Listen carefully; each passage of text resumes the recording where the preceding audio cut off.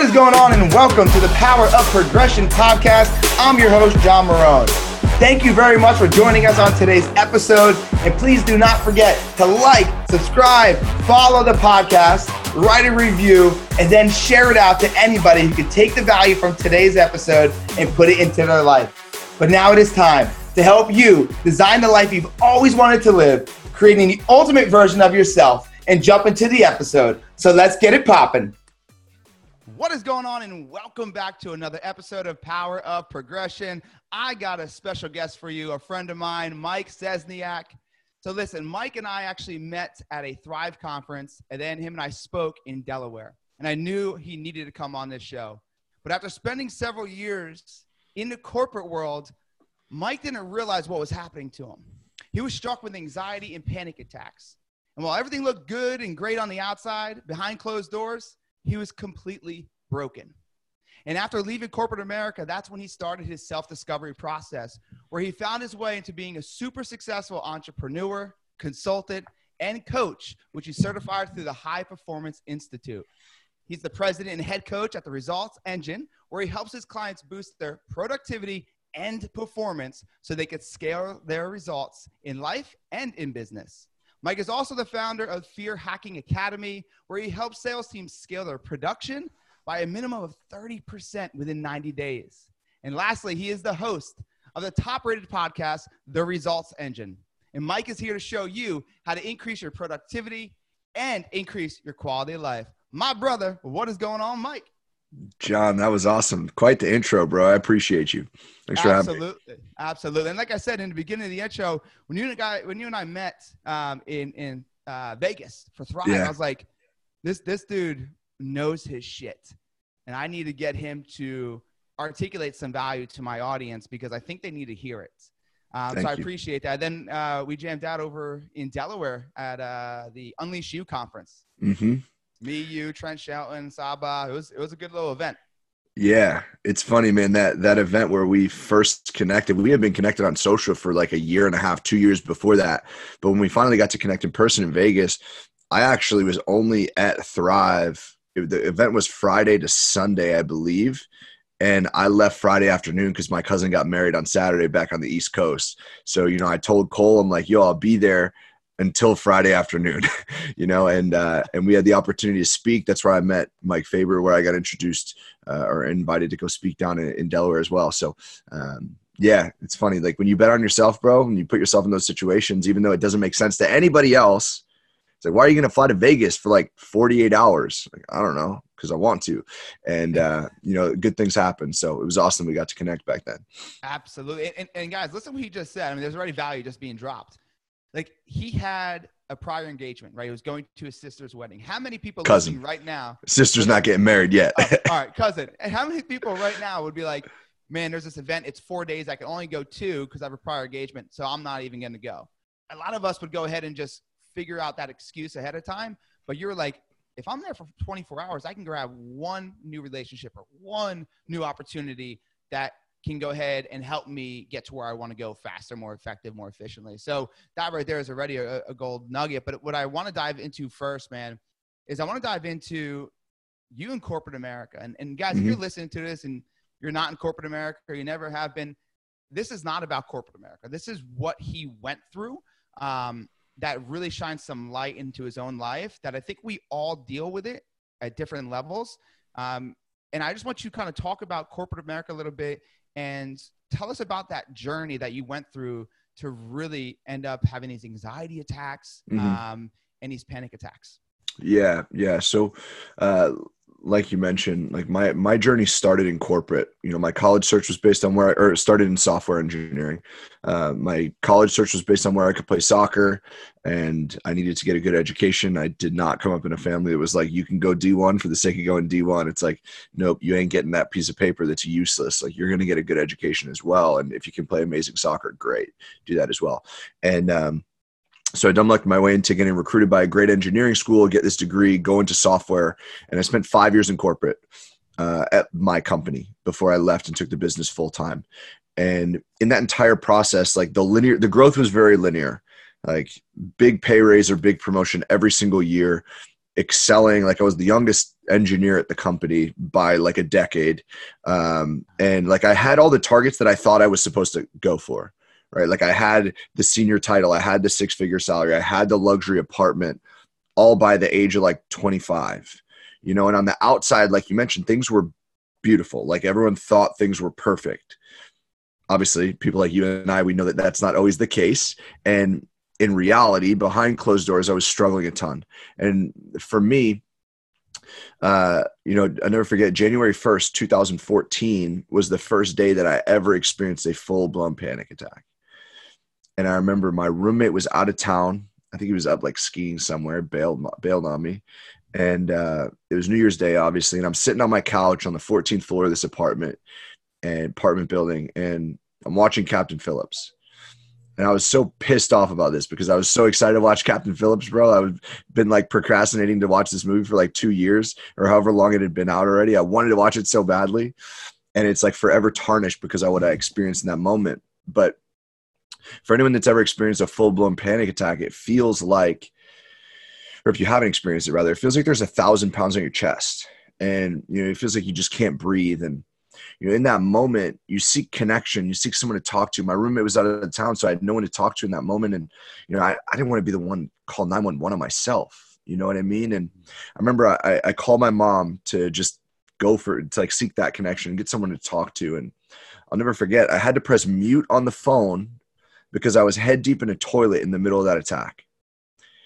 And I didn't want to freak her out more than she already was based on my tonality and all that stuff, you know? And at this point in time, like I had no idea what was going on. I had never experienced anything like this, you know, right? Like everything was perfect on the outside, right? And I didn't know anyone who had been through anything similar. I'd never heard anyone talk about this stuff. So it set me on this year-long journey. It started out with like, I genuinely thought something was wrong with my lungs. I went to the doctors, got my chest x-ray, did the breathing tests. All of it yielded no results. And it wasn't until a year that I don't know if I heard someone say anxiety or like I came across the word, or I started to do some like self-diagnosis and really look into what that actually meant and start to get some clarity on what it was that I was feeling. Because before then they like prescribed me an inhaler to give me like immediate relief, like in those moments and hope it would help. It didn't. And, you know, it set me down this journey, and being the engineer, I had to reverse engineer what was going on in those moments. Like what led to it? What was happening when I experienced these attacks? And without fail, John, every single time, it was when I felt guilty for not working. You know, and I didn't realize, first of all, I didn't realize that I had zero clue what productivity meant, like none. I thought it was doing things, being busy, getting things done, checking it off the to-do list.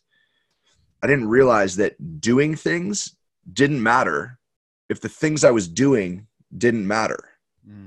Right. And then you pair that with a very toxic landscape of social media. I didn't realize it was a highlight reel, you know, so someone like myself and like you, and as I'm sure like a lot of people listening to this, like I had very high goals and very high expectations. So you pair that with I didn't realize that people that I was looking up to that seemingly had what I wanted were only sharing the highs and not the lows. I thought I was looking at the blueprint. And when I wasn't living in alignment with what I thought had to lead to that, be it the working 47 hours a day, then I wasn't being productive enough. So that just opened me up into this world. And productivity is only a fraction of what we do now in the high performance world, but it's what opened the space for me. And I started to go down the rabbit hole. I started to geek out about it. And I really started to just start to figure out like, how could I improve that? Because I knew if I could show up a little bit more powerfully when I was working, and start to build a little bit of a healthier mindset around what I actually wanted to create, then I might not have experienced what I experienced. You know, I might be able to avoid going through what I went through. And that was where it all started, man. And, you know, I built multiple businesses while I was in corporate. The coaching consulting, I started that for the last year and a half while I was in there. And then I took that full time, and I've never looked back. And it's been the most gratifying thing I've ever been able to do. And I'm just blessed to be a part of this community and this industry. Absolutely, man. And that's an incredible story, because I think a lot of people do have that anxiety that hits them. But before I even dive into that, you said that you did everything you're supposed to do. Whose rules was that? Like, whose terms? Was that your parents? Was that you? Was that society telling you that this is the rules? Because, you know, I think for you, knowing what you know now, you could say, well, that was this person's rules, right? So knowing what you know now, whose rules were they? Whose terms was that? Yeah, I think it was society in the bigger picture. You know, like my parents have always supported everything I've ever done. Even not up until that sounds like it stopped, but like even when I decided to leave corporate, you know, and the that was not like, there was some persuasion involved there, but like eventually we were all on the same page. And so, you know, I very much grew up in that structure that as society we're sold of: go to school, get good grades, get a good job. But I knew I wanted something more for myself. And I always knew that I wanted to build something for myself and take ownership and build my own business and be in bigger business. So, you know, those metrics, those targets, that was kind of what society was pushing on me.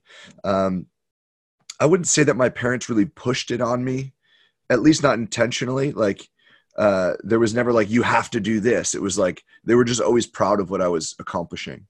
But I think it was that societal push of, you know, you gotta, everyone that I grew up in, like everyone was moving to the city and getting that big corporate job and, you know, and doing well at the big firm and stuff like that. And I'm all like, all right, whatever. I thought I was going to do that, but like, screw that. Like, I want to do whatever I want to do. And, you know, there's some ego stuff involved there as well. But yeah, it was definitely society. Let me ask you this though. So you talked about all my friends were going to the city, getting these jobs. And you're like, I guess I just needed to fall in line. What about the other half, the other part of the world too? It's like, all my friends are staying here. All my friends are, you know, working that 9 to 5 and getting $70,000 a year and being okay with it. But I don't want that, right? So the person that's listening, it's like, dude, I want more, but if I'm falling in line right now and this is not where I want to be, and I want to take the jump, because I think it doesn't make a difference whether you're jumping out of the corporate world into entrepreneurship or vice versa, right? It really doesn't make a difference. But to take that jump out of what you thought was success and say, I'm going to create my own, a lot of people struggle with that initial leap. So what would you tell them on how to process that initial leap and what to do to actually get going? Yeah, well, I think I'll share what held me back, and then we'll start to paint the picture around it, and hopefully it'll be value for people. But for me, there were a lot of negative, like BS stories that I was telling myself as to why I couldn't take the leap yet. Like I had already come to terms with the fact that I wanted something more, and I was taking that action outside of that, you know, 40 to 60 hours a week that I was selling to the company in the middle of my day. You know, I was doing the 5 to 7 a.m., 7 to 11 p.m., like side hustle type stuff. And so I knew that that's what I wanted. However, that alone is difficult enough. Like when you're building a business, it is hard enough that most people don't understand why you're doing it. Right. And then you pair that with, oh, now I'm going to leave the corporate job full time and I'm going to walk away from, I was making good money at the time. Like I wasn't making FU money, but I was making like a solid 6-figure salary, and rent in New York is pretty damn high, as you know. So like, you know, the pushback was crazy. So I think there are a couple of main pieces. One, my stories that I was telling myself were complete BS, and subconsciously they developed some very negative money mindsets that I had to break through, which I had no idea that even existed. I thought I had a great view of money. It was a tool, you know, it provided opportunity. None of the BS that we're told of, you know, it changes people, it makes you evil, all this stuff that's just frankly not true. Like if you're an asshole without money, you're going to be a bigger asshole with money, right? It's a magnifying glass. But I knew that those were, you know, positive views of money, but I didn't realize what I was actually telling myself, which was I can't leave this job until I make $100,000 in the business, which, you know, is difficult if you're only doing 5 to 7 a.m., 7 to 11 p.m., you know. And all that I wanted in that moment, John, like all I wanted to do was to leave corporate. I wanted to take my business full time. That's all I wanted. And the only thing in the way was this financial target. So intrinsically, money becomes everything, right? And I didn't know that I believed that. I was in Fiji at Tony Robbins Life and Wealth Mastery, and I was doing this exercise where we had a worksheet, right? And if we were working together, I would give you my worksheet. You would ask me the questions so I could just speak, and you would just try and capture everything. So we try and get rid of the filters. And the guy that I was working with was asking me this question, and it was like, what is money to you? Like, what does money mean to you? Or like, what is money? And the word everything kept popping into my head. And I literally said to him out loud, I said, dude, I don't think I believe this, but it keeps coming up and I got to say it out loud. Money is everything. And it all of a sudden, like, bam, the light is shed, and like I had to work through it, but I didn't realize it. So for me, to your question, what needs to be done? One, it's identify the stories. Two, it's start to ask better questions that are confronting, but can actually ask, like, are they true? If they're not, cool. What can we move forward? And we can start to ask better questions so we can get better answers. But then the other piece, that social push, I think you got to get around people that have a similar vision, because inevitably life will punch you in the throat. And when that pushback is so ubiquitous, like everywhere, and you feel like you're fighting a war on all fronts, you need those people that are going to lift you up, bro. It's so important. And especially in that moment where I took the leap and left corporate at a time when, by the way, I had ripped my business to the floor and was starting from scratch. I needed those people. So it started with uncovering what the stories were that weren't true, digging into them, piercing holes, and then finding getting clarity around what actually was true about my situation. And then when it came time to take that leap, I needed those people around me to help lift me up when inevitably I got that pushback. And it was huge for me. I love that. Guys, listen, like super careful and be taking notes, because he just said something simple. Like, first off, raise your hand and identify what are the stories you're telling yourself that don't serve you in the goals that you have, right? And number two is ask better questions to get better results. And I'm a huge preacher of this to all the sales teams that I teach, and just in general, right? I always say your quality of life is proportionate to the quality of questions you ask yourself, right? And for sales guys, you know, your income is directly proportionate to the quality of questions you ask your clients. And so those two things are huge for me. But you're talking about get around the right people. Get around the right people that can lift you up.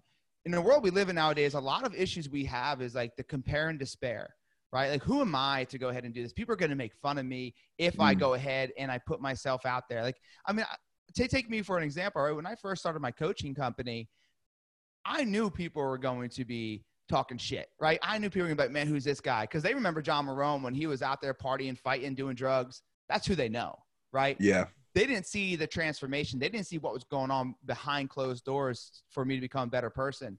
And they were just waiting for me to fuck up, right? Like, they're just waiting for that moment to be like, haha, told you so. And every little slip, gotcha. Whether it's just a misspelling of a word or me not being on my A game or putting on some weight, whatever it might have been, they were there to be like, haha. So they're going to be there. It's not like the haters disappear. It's not like people aren't going to judge you. They will.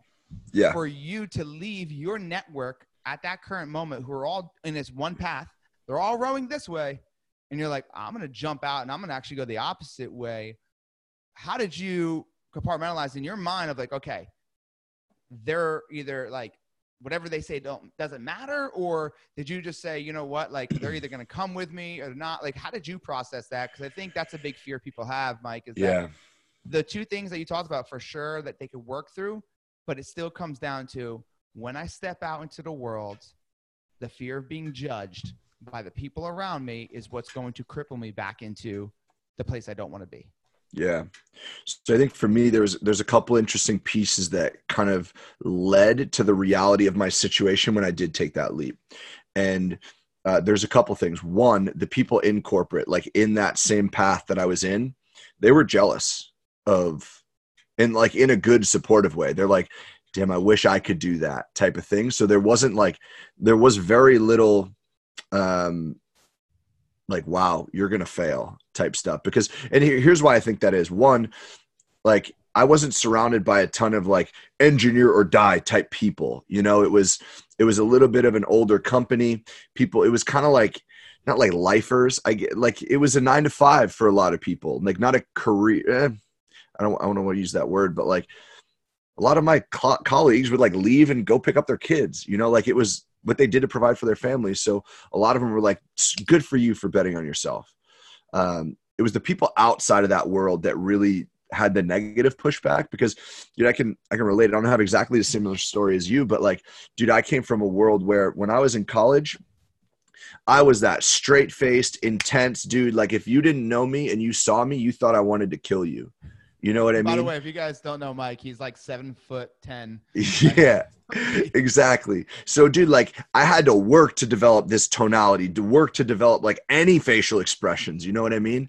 And it's been a long journey, but I came from that world. So people that know me from back then, they know that part of me, right? If like, I always joke that if you think I'm a bad person, you either like one, screwed over someone that I care for tremendously, or two, just like don't care enough to look into it, right? And don't understand to look into enough that I like genuinely love people. It's why I do the work that I do.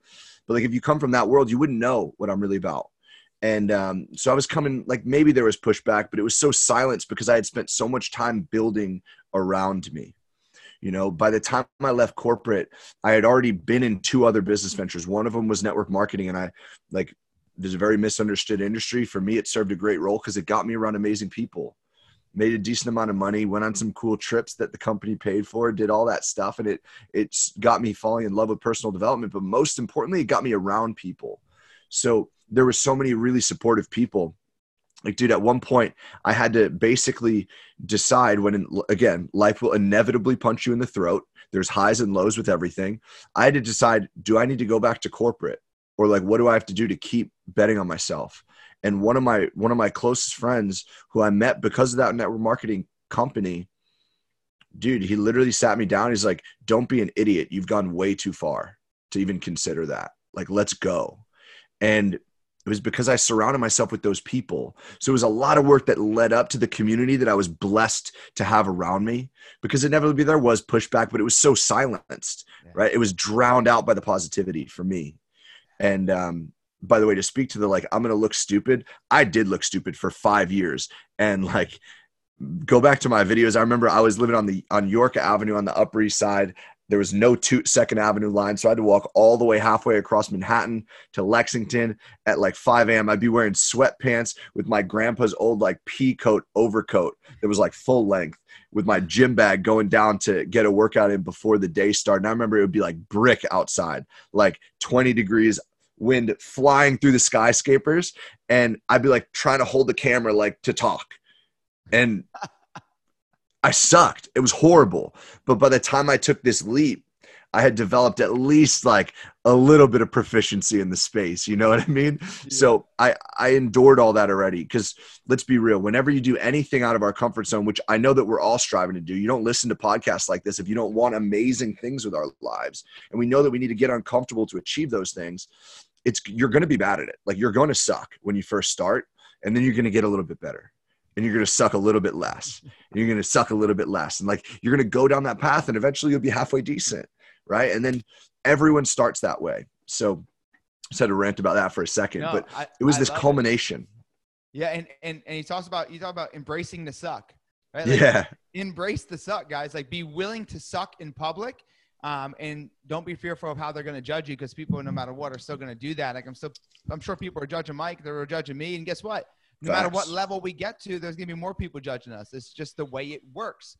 But it's super interesting, because you said that, hey, man, look, when I was in my 9 to 5, I was building my tribe, so that when it was time to finally step out, I had the right people around me. I think a lot of people who are kind of right now, like, okay, I want to jump out of this 9 to 5 and I want to start this business. I think they're waiting to jump out to start building that network of people that support them.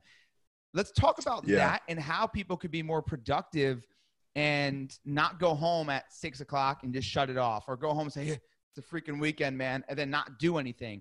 And then come in on Monday and be like, man, I really want to start my own business. I think that's a huge issue with this world. It's like they want all these things when they're working this 9 to 5, but the issue comes down to when it's nighttime, when they have downtime, when it's the weekend, they're doing nothing to be extremely productive and move the needle a little bit further to actually jumping into their own business. Yeah. Dude, it's never been easier, right? Like, we have meetup.com, where like I was super spoiled because I was in New York City. There's probably like 1,000 a night. You know what I mean? But you could go to those networking events. Dude, we have Facebook groups, we have LinkedIn groups, we have Instagram engagement groups, like all these things where like, well, Instagram engagement groups is a whole different thing. Like, people trying to growth hack on there, but like, dude, there are Instagram groups that you can be a part of these communities. You could follow hashtags and start to build relationships with people that are interested in similar things. Like, dude, you have to take the initiative though. And type in, like, dude, there's like Ryan Stewman Sales Talk for Sales Pros group on Facebook. You know, it's like meme central, so it's super funny. But like which makes sense because Ryan's a hilarious dude. But there are countless different groups, you know, and we just need to start to get out of our comfort zone, which, by the way, was really difficult for me. I labeled myself an introvert for my entire life. Without realizing that I actually love people and I actually thrive when I'm around people. I just have a ton of social anxiety about breaking that ice and getting the conversation started. Once it's open, as anyone listening to this can tell, you can't get me to shut up. You know what I mean? So we need to take a little bit of initiative, get uncomfortable and join those groups, or maybe it is comfortable, in which case, like, what are you waiting for? But we need to start to build those relationships because it starts like that. Dude, one of my closest friends is started from someone in that network marketing business. We didn't work together at all. We were just introduced, hit it off, always kept in contact, met in person the first time because we were like deciding we wanted to invest in ourselves and go to an event. And our budgets were based off of us splitting a hotel room. We had known each other for 2.5 years at that point, and it was for Lewis Howes Summit of Greatness. And dude, got the time off, but I'm like, dude, I'm going to go get this time off right now, assuming you commit to come to this event with me. Then I booked like a bootleg bus out of Chinatown overnight to like get down there. And it was wild, but you know, it's that story in Vegas. Dude, it starts as a virtual friendship. Like, dude, some people maybe still think that that's weird, but it's the reality that we live in. And why not leverage it? So do what you got to do, because otherwise, dude, if you jump off of that cliff and try and build those wings down when like literally like boulders are falling from the sky, boulders being the pushback that you're going to get from society, you don't have other people to lift you up or like swat those boulders away, bro, it's going to be tough. And I love that analogy. Yes, dude, we need to do that work and be proactive about it, because eventually you'll get to that point where the business is ready to go. Right. And you could take that full time and you can bet on yourself. And it's so much better when you have a community around you. Astronomically more better. Jeez, Mike, come on. It's been a lot it's been a lot of long day for you. Yeah. I love talking about don't try to build the wings on the way down, bro. Like I just love that. And something that they have fear of is probably stepping out of that comfort zone, and Fear Hacking Academy is something, you know, that's one of your babies. So tell us a little bit more how people overcome fear. What do you think the number one fear is in a human? Because I like to challenge people with that. What do you think the number one fear is in a human from all your studies, and how do people overcome it? Yeah. Well, most people would say it's public speaking, right? Yeah. So fear hacking is more about leveraging fear instead of overcoming it. Like, I think that, so when we talk about fear, what do we think about? Public speaking, death, heights, the dark, rejection, spiders, all these things, right? Negativity. But you and I know that decisions are emotional. They're not logical. And it comes down to pain versus pleasure, right? Running away from pain is far more powerful than seeking pleasure. So if all of these things about fear are actually negative, why would we want to be only paralyzed by and not leverage the most powerful piece of our decision-making? You know what I mean? So fear hacking is a practice that, frankly, I just used for myself when I was going through some of those funks and I was losing pieces of my personal life that would like made me who I was, like my personal development, meditation, working out, nutrition, like different areas like that. And then I was like, dang, that worked. Like, holy crap, that worked. Let me see if I could do it in business. And then in 12 weeks, we did like 300 Instagram posts. I keep saying we when I tell this story. It was me. Like, I didn't have a team, but 12 blog posts, 300 plus Instagram posts, 36 Facebook lives. Like, the production was wild. And it was all because of the same practice. So I'm like, okay, this is very versatile.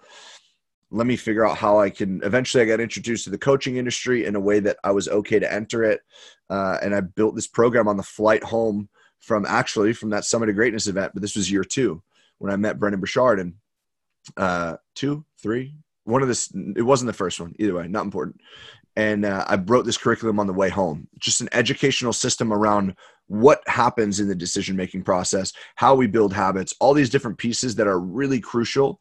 And fear hacking is just a practice that you can use to skyrocket production around a couple key areas that drive the needle forward for whatever it is that we want to do. So I work with sales teams and sales pros around it a lot because, dude, sales is numbers. You know this more than anybody. If you know how many cold calls lead to an appointment and how many appointments lead to a close, cool. Do 30% more of it and you'll make 30% more money. Awesome. And I wanted to get people an ROI like really, really fast. So we could do that in 90 days. Amazing. But I started it for my personal life, because I lost pieces of me. So it's super versatile, but it's not actually about overcoming the fear. It's about leveraging it or manufacturing fear that will drive the decision, right? Because dude, we know what we need to do. Usually, like if we really sit down, we're like, Mike, I got to do this, and this to get where I want to go. And we don't do it sometimes. Like, why? So this is just a practice. Exactly. So this is just a practice where we can drive the decisions we know we need to make. Right. So that's kind of what it is. And that's success in a nutshell, right? It's like doing the shit that you don't want to do when you know you need to do it. And people are like, oh, the motivation's super temporary. I still think people feel overwhelmed though, brother. Like for sure, because they have all these things they want to do, because they have all these goals, but then they have, their family and they have their health and they have, the doctor's appointments and they have all these things. The emotion of feeling overwhelmed just smacks them in the face. And sometimes leads to panic attacks. It leads to anxiety, right? For sure. But it really lowers their productivity, and they need to take more action, right? It's all about massive, aggressive, empowering action on a daily basis that's going to move that needle closer, right? That action is going to drive more clarity. But because they're overwhelmed, they are like suffocating and they just cannot be productive. I'm sure people listening to this right now have said, the day got away from me way too many times than it should have. And that just means I was not as productive as I could have been or I should have been. How do people increase their productivity on a daily basis? What are like a few key components, a few key ingredients that's like, dude, if you do like these 1, 2, 3 things, you will guarantee at least a 5, 10, 15% in your productivity, therefore your results. Wow. Yeah. So you mentioned a bunch of really good points there. And the first thing that I want to highlight is the massive action piece, because I think the reason people get overwhelmed is because maybe they take massive action, maybe they don't, which is a whole different topic, but a lot of them do, but they take the wrong actions, right? They're majoring on the minor things. And I think that was the biggest thing for me about productivity, which was, again, I was working, like, I don't want to discount the work that I was putting in when I was struggling with anxiety and panic. I was working my ass off, but I didn't realize how, like, what that really meant. Like, I was doing a lot of things, but I wasn't feeling productive. Like, I didn't know what that actually meant.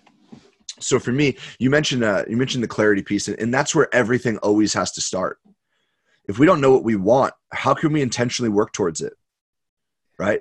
Like, we could fill a calendar. I could fill a calendar out with the best of them, but like, is it going to matter? Like, are those things actually going to build my business, build my tribe, love on my family? Like, what are we working towards? So we need to start with that piece, because dude, if not, we can't actually achieve productivity, because the things that we're doing will not matter. So it always needs to start with that. Once you have that, then there are a couple other pieces. And in the high performance world, there are 5 main pillars: clarity, energy, courage, productivity, and influence. Those are the 5 main pillars I work with my clients. I think 3 really play well together, specifically with what we're talking about. The first we already talked about is clarity. Next one is energy, because you and I know this, man. Like, when I got in the Zoom call, you're bumping some music, you're generating energy so that we could show up powerfully, have an epic conversation, and create some amazing content and hopefully facilitate some breakthroughs for people, right? If we can't generate the energy, how are we going to show up powerfully during those time blocks, right? We might know what goes in them, but if we don't have the energy, then cool, the things don't get done.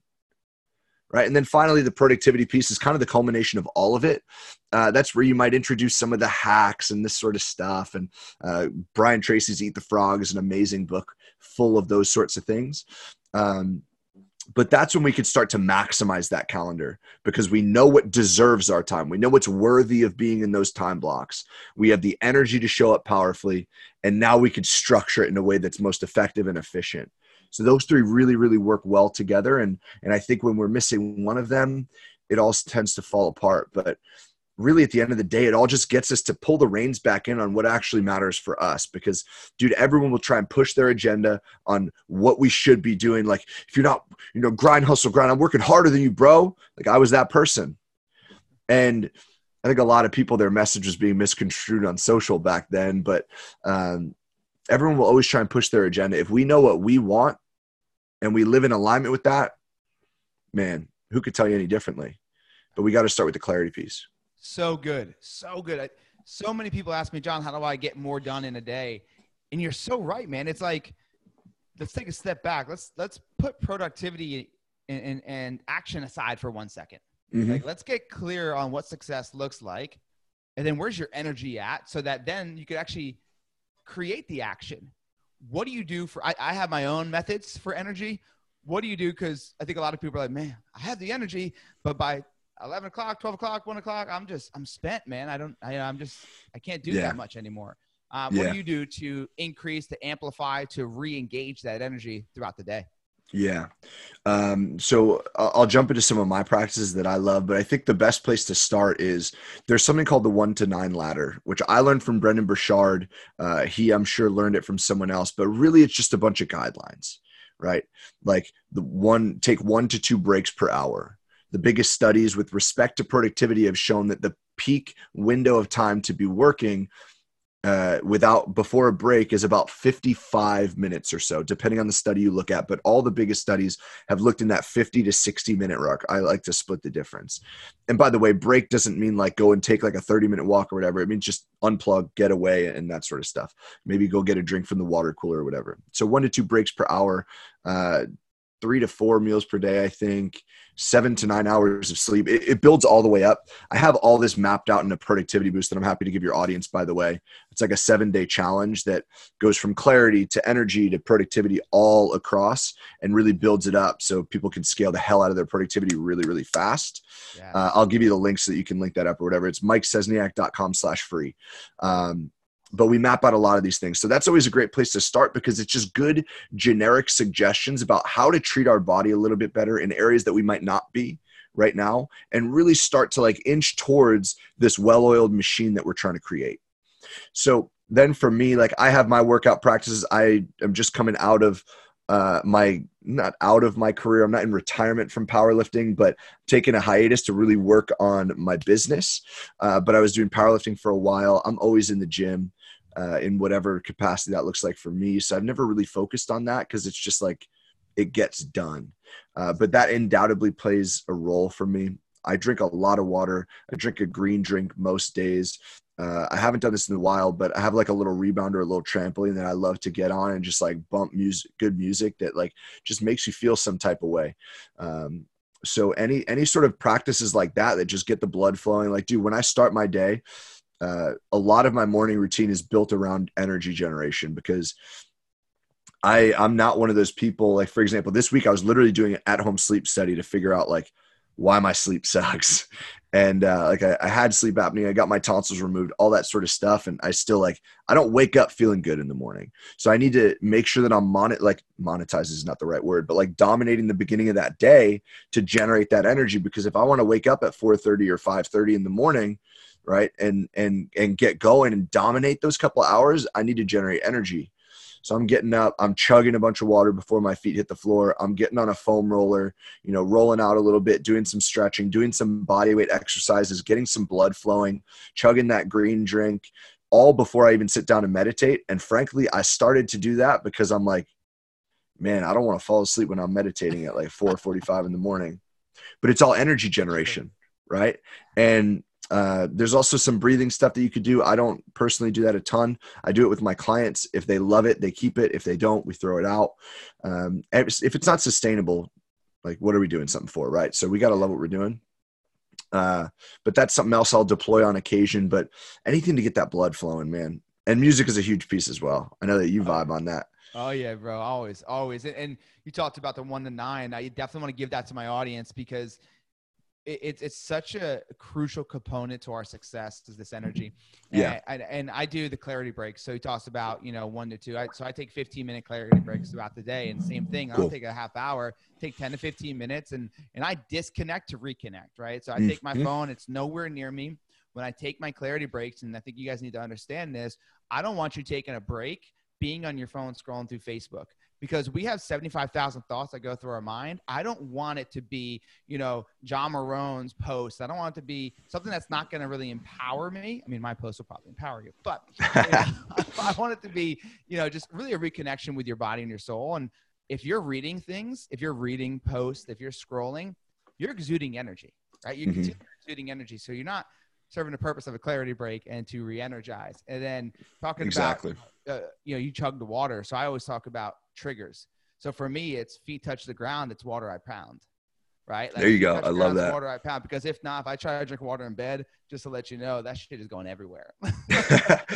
Going everywhere. So feet touch the ground. It's water I pound. So very similar in our morning routine and our process, and the rebounding. Yeah, for sure, man. Like energy, and it's just so easy to get if you just bump something good, man, and just go ahead and let yourself let loose. Super, super important. I want to give you a few words, brother, a few words. And without even like thinking, I just want you to say the first thing that comes to your mind. It could be a sentence. It could be a phrase. It could be a color. Shit, I don't care. But I'm going to give you a few words, and I want to see how your mind works. And let me know the first thing you think of. You ready? Cool. All right. Productivity. Effective. Failure. Awesome. Hustle. Harder. Ooh. Entrepreneur. Winning. Yes, I love it. And the reason why I asked you that, because I want to see where you went with it. And one of my favorite things you said was failure. And you said what? Awesome. Because you understand the power of it, right? You understand the power of it. And I think people need to realize that, the reason why you are successful currently, Mike, is because you went through failure. It wasn't like you skated around that shit, right? Like you went right through it like the rest of them.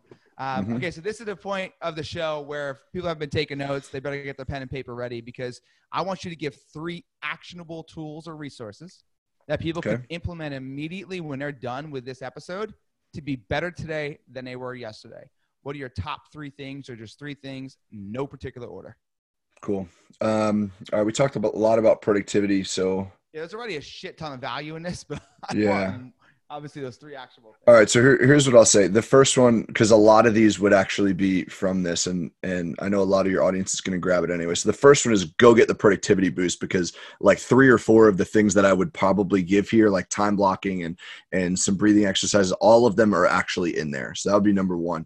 But if you want an actual thing, like cool, time blocking would be number 1.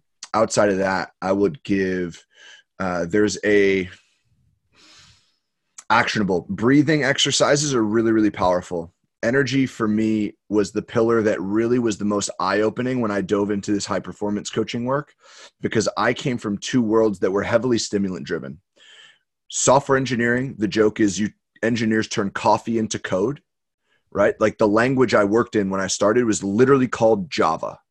So that's one. And then the fitness industry, as you know, bro, like supplement industry is the wild, wild west, synthetic stimulants everywhere and all sorts of pre-workouts. So I came from the world of, I got all this code to write. I got that 3 p.m. slump, got to hit Starbucks, or like I got to chug a pre-workout so I can crush this 5 a.m. workout. I didn't realize that our body was similar to a power plant. We don't need to go and acquire it from external sources. We need to convert and generate it, right? And we can do that through breathing exercises. So I would say Brendon Burchard has a great tactic called release tension, set intention. And I would use that to inject it in between every single time block of our day, because inevitably someone's listening to this, they get off, maybe they get off of a sales call that went completely wrong. And then right after it, they got to show up powerfully for a big client, right? That needs them.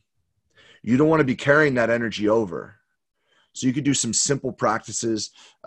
If you Google release tension, set intention by Brendon Burchard, he'll really do it. I think I might have included it in the productivity boost as well, but that's some sort of like, it's basically like a meditation type practice, just deep breathing, repeating the mantra release in your head over and over and over again, silently, and literally visualizing like every bit of tension that you're holding in your body is dissipating with each iteration, with each repetition of that word.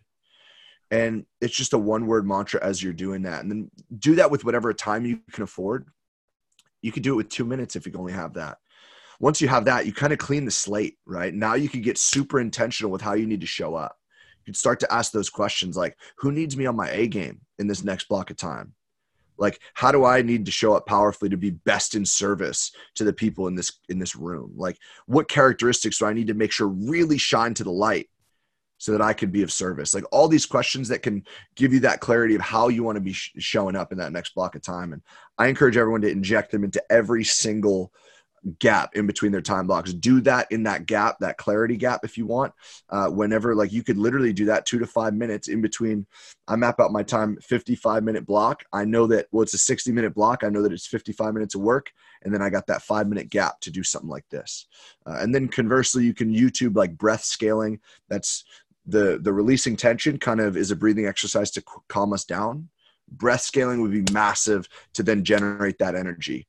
If anyone's been to one of like Brandon's events, you've probably done it. He always makes the joke about like snot rocketing all over the people in front of you because you're like breathing aggressively. But it's a great example of how you can generate energy really, really fast by doing some breathing. So YouTube those, really, really powerful. I think that's two. Well, it was like 2A and 2B. So the third one, I would say the most actionable. We talked about, massive action being really important. And we also talked about that massive action. We need to make sure that it's the right action, right? And oftentimes people think we need to do more to get more. But I'm sure you've experienced in this work as well, or in your work as well, John, like sometimes we actually need to do less to get more. And a great practice that I mentioned, Brian Tracy's book earlier, Eat the Frog. One of my favorite tips that he shares in that book is something called the Law of Three, which is if we were to look at everything that we need to do in our business, if we don't do it, it doesn't get done and everything explodes, right? And this works in a career as well, by the way. But when we get to the elimination and delegation piece of the exercise, make sure to consult the people you report to. Don't like DM me like, yo, Mike, I lost my job because I eliminated. Not my problem. Mike is not responsible. Yeah, disclaimer here. But it applies in both worlds. And if we look at those things that we need to do and we jot every single one of them down, most people have about 7 to 10 items on that list. And then again, it comes back to clarity, right? Everything should always come back to clarity. And clarity is just asking better questions. It's not difficult. High performers just do it more consistently and more frequently, right? And it's the same concept of asking better questions. But with this exercise, the one question that we need to filter this list is, if I can only do one thing on this list that would have the biggest impact and give me the most results in my business, what would it be? We circle it. We use that question again. If I can only do one more, biggest impact, most results, what would it be? Circle it. We ask it again. If I can only do one final thing, biggest impact, most results, what would it be? Those are the 3 items that we need to be populating our time, because those 3 items on that list actually yield about 90% of the results, according to the science. Okay, so let's assume a very simplistic world, right? A very idealistic world where we have 10 items on that list and every single one of them gets 10% of our time, of our calendar. We can now eliminate the other 70%, those other 7 items. They need to be either eliminated or delegated. And only you guys listening to this can determine your life and business, like what stage you're at to do that, one or the other.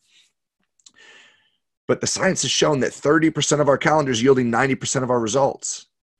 So if we get rid of that other 70, now we're getting 90% of the results and only working 30% of the time. And if that's the lifestyle you want, amazing. Like, dude, sick. Like, live with that. But if you want more, okay, well then let's double that 30. All of a sudden you're at 60% of your calendar, still working 40% less, and you're at 180% of the results, right? If you want that, great, like 40% free time, cool, live with that. It's all in alignment with what you want to create, right? But if you're not, let's add one more 30%. We're at 90% of our calendar, you're still working less, 270% of the results. Right? And if you want to fill that last sliver, go for it. Then you're just tripling your results. You're at 300%. But the underlying message is this, because you can go into Brian Tracy's book and you can get any other practice you want. They're all amazing tips and tricks. I just always resonated with this one, and I love to share it with my clients because the numbers made sense to me, right? But at the end of the day, it all comes back to clarity. It comes back to being in alignment with what you actually want to create. And this is a really cool practice to be able to do that. So those would be the 3. I love it, man. That was extremely valuable. And what you kept coming back to is something I preach, and I'm so glad that you do the same thing. Questions, man. Questions, Mm-hmm. questions, questions. A lot of us, yes, we're about action, but it's that question that allows us to take the right action. And Mm-hmm. that right there is gold, my friend. I appreciate it. If anybody implements at least one of those things, they're going to be better today than they were yesterday. People need to know where to find you. But they also need to know that you have a pretty badass podcast, and I'm excited for you to talk about it. So I tell everybody where they can find your podcast, kind of what's it about, what's the theme, Yeah. and tell everybody where they can go ahead and scope it out. Yeah, 100%. So wherever you're listening to this podcast right now, just type in the Results Engine podcast, and it'll be on all major players, all major podcast platforms. I think I alluded to this earlier in my story. Like for me, a big piece of my journey was that I didn't realize social was a highlight reel. And I've always had this, I think it became part of my mission back then that I always wanted to be very authentic and transparent as much as would serve people in my journey, so that it wasn't just a highlight reel. It wasn't just sunshine and rainbows. Like people knew that what was actually going to happen when they did certain pieces of their journey and of the entrepreneurial journey and all these things. And I also think, and I'm sure you've experienced this as well, like there's a lot of fluff in our industry. So I wanted to create a platform where we were just having raw, authentic conversation around what it actually takes to get next level results in life and business. You know, I felt that I felt my network was at a point where I was having amazing conversations with people that I had been looking up to for so many years, and now getting to start to build relationships with them. And I could just curate some amazing content. And starting in February, I don't know when this is going to come out, but we're recording mid-January. Starting February, we're releasing some solo episodes as well. So if you love like the nitty-gritty tactical stuff about what we're talking about here, this is just like the tip of the iceberg. We're diving into all of it over on the Results Engine. So would love to see as many people over there as got value from this. Yeah, absolutely. It's a phenomenal show. Top 200. It's going to keep climbing the charts. Phenomenal guest. You know, there's one guest I really like. Forget his name, John Marone. Yeah, like John's coming on soon. Fired up for that interview. For real, man, it's straight fire over there. And kind of like we do here, we're talking about the story that got us to the glory, but we also get tactical with it, right? So we want to don't just give fluff. We want to let you know there's inspiration behind the story, but here are the tools that we went over, you know, to really get to where we're at. So I'm super glad that you launched that podcast, and it's already changing lives. So guys, it's a Results Engine. Go check it out. Where can they find you on social media? What's your website? Give them all the stuff so they can go ahead and stalk you. Yeah, 100%. Stalk away. I'm just Mike Cesniak on most platforms. You're going to have to spell that out for him though, John, because it is difficult. Like my goal in life is to have such a big impact that people learn how to spell my name. And then the next level would be maybe pronounce it. But yeah, Mike Cesniak on Instagram, Facebook, LinkedIn, all that stuff. I answer all my DMs. Feel free to slide in there if you have any questions. Website's Mike Cesniak. That productivity boost is mikecesniak.com/free. So yeah, feel free to reach out. Happy to support however I can. Awesome, man. I appreciate you jumping on here. Any last words of wisdom to drop on the audience before we get this thing wrapped up? But yeah, first of all, thanks for having me, bro. This was a really fun conversation. We dived into some cool stuff. Dove, whatever. Dove. It's been a long day. Like I'm not an English dude. Yeah, I'm like a numbers guy. I would say I'll throw a curveball because we didn't talk about this as much. That my number one life pillar is impact over income, and a lot of different things kind of taught me this. We always hear like solve a bigger problem. Bigger the problem, the bigger the paycheck. And at the end of the day, it comes down to how many people that you touch. And a lesson that I took from a book called The Go-Giver, Bob Burg and John David Mann wrote this book. And I was blessed to interview Bob on the podcast. So go check that out if you love the book, or if you haven't read the book, just do it. But for me, it was your life will always be, or your income will always be directly proportional to the number of lives that you touch in a positive way.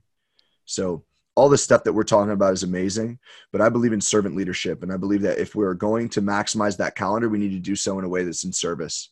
I mentioned Thrive earlier. What Cole and Sonia are doing with Thrive, Make Money Matter, I think is amazing. And I'm all about for-purpose businesses. So figure out a way to serve more people, and you'll be able to generate whatever it is that you want. Yes, I'm in alignment, brother. I'm in alignment. I appreciate your time. I know that you're on a little podcast tour right now. Should I say little? I mean, you've probably done like 10 so far today. So that productivity is definitely skyrocketed. But once again, guys, please go check out Mike. Go ahead and jump on his podcast, subscribe to it. And also, please subscribe to this podcast. If you haven't already, you're watching us on YouTube, hit the little bell so you'll be subscribed and get the new episodes that drop. But what I really want is for you to share this podcast out to somebody that could use it, right? Mike talked about this, like, hey, like, who are you serving? How many lives are you touching? So share this out to somebody. You can share it out to your whole entire network or just one person that you know can go ahead and grab some piece of content, some piece of information, and create an implementation to change the trajectory of their future. So go ahead and please do that. Don't be selfish. And if you have any questions whatsoever, Mike will definitely be able to help you out with any kind of productivity. Any questions for me at Real John Marone, you know where to find me. But if I don't see you, if I don't hear from you, then I will definitely see you next week and keep creating the ultimate version of you. Listen.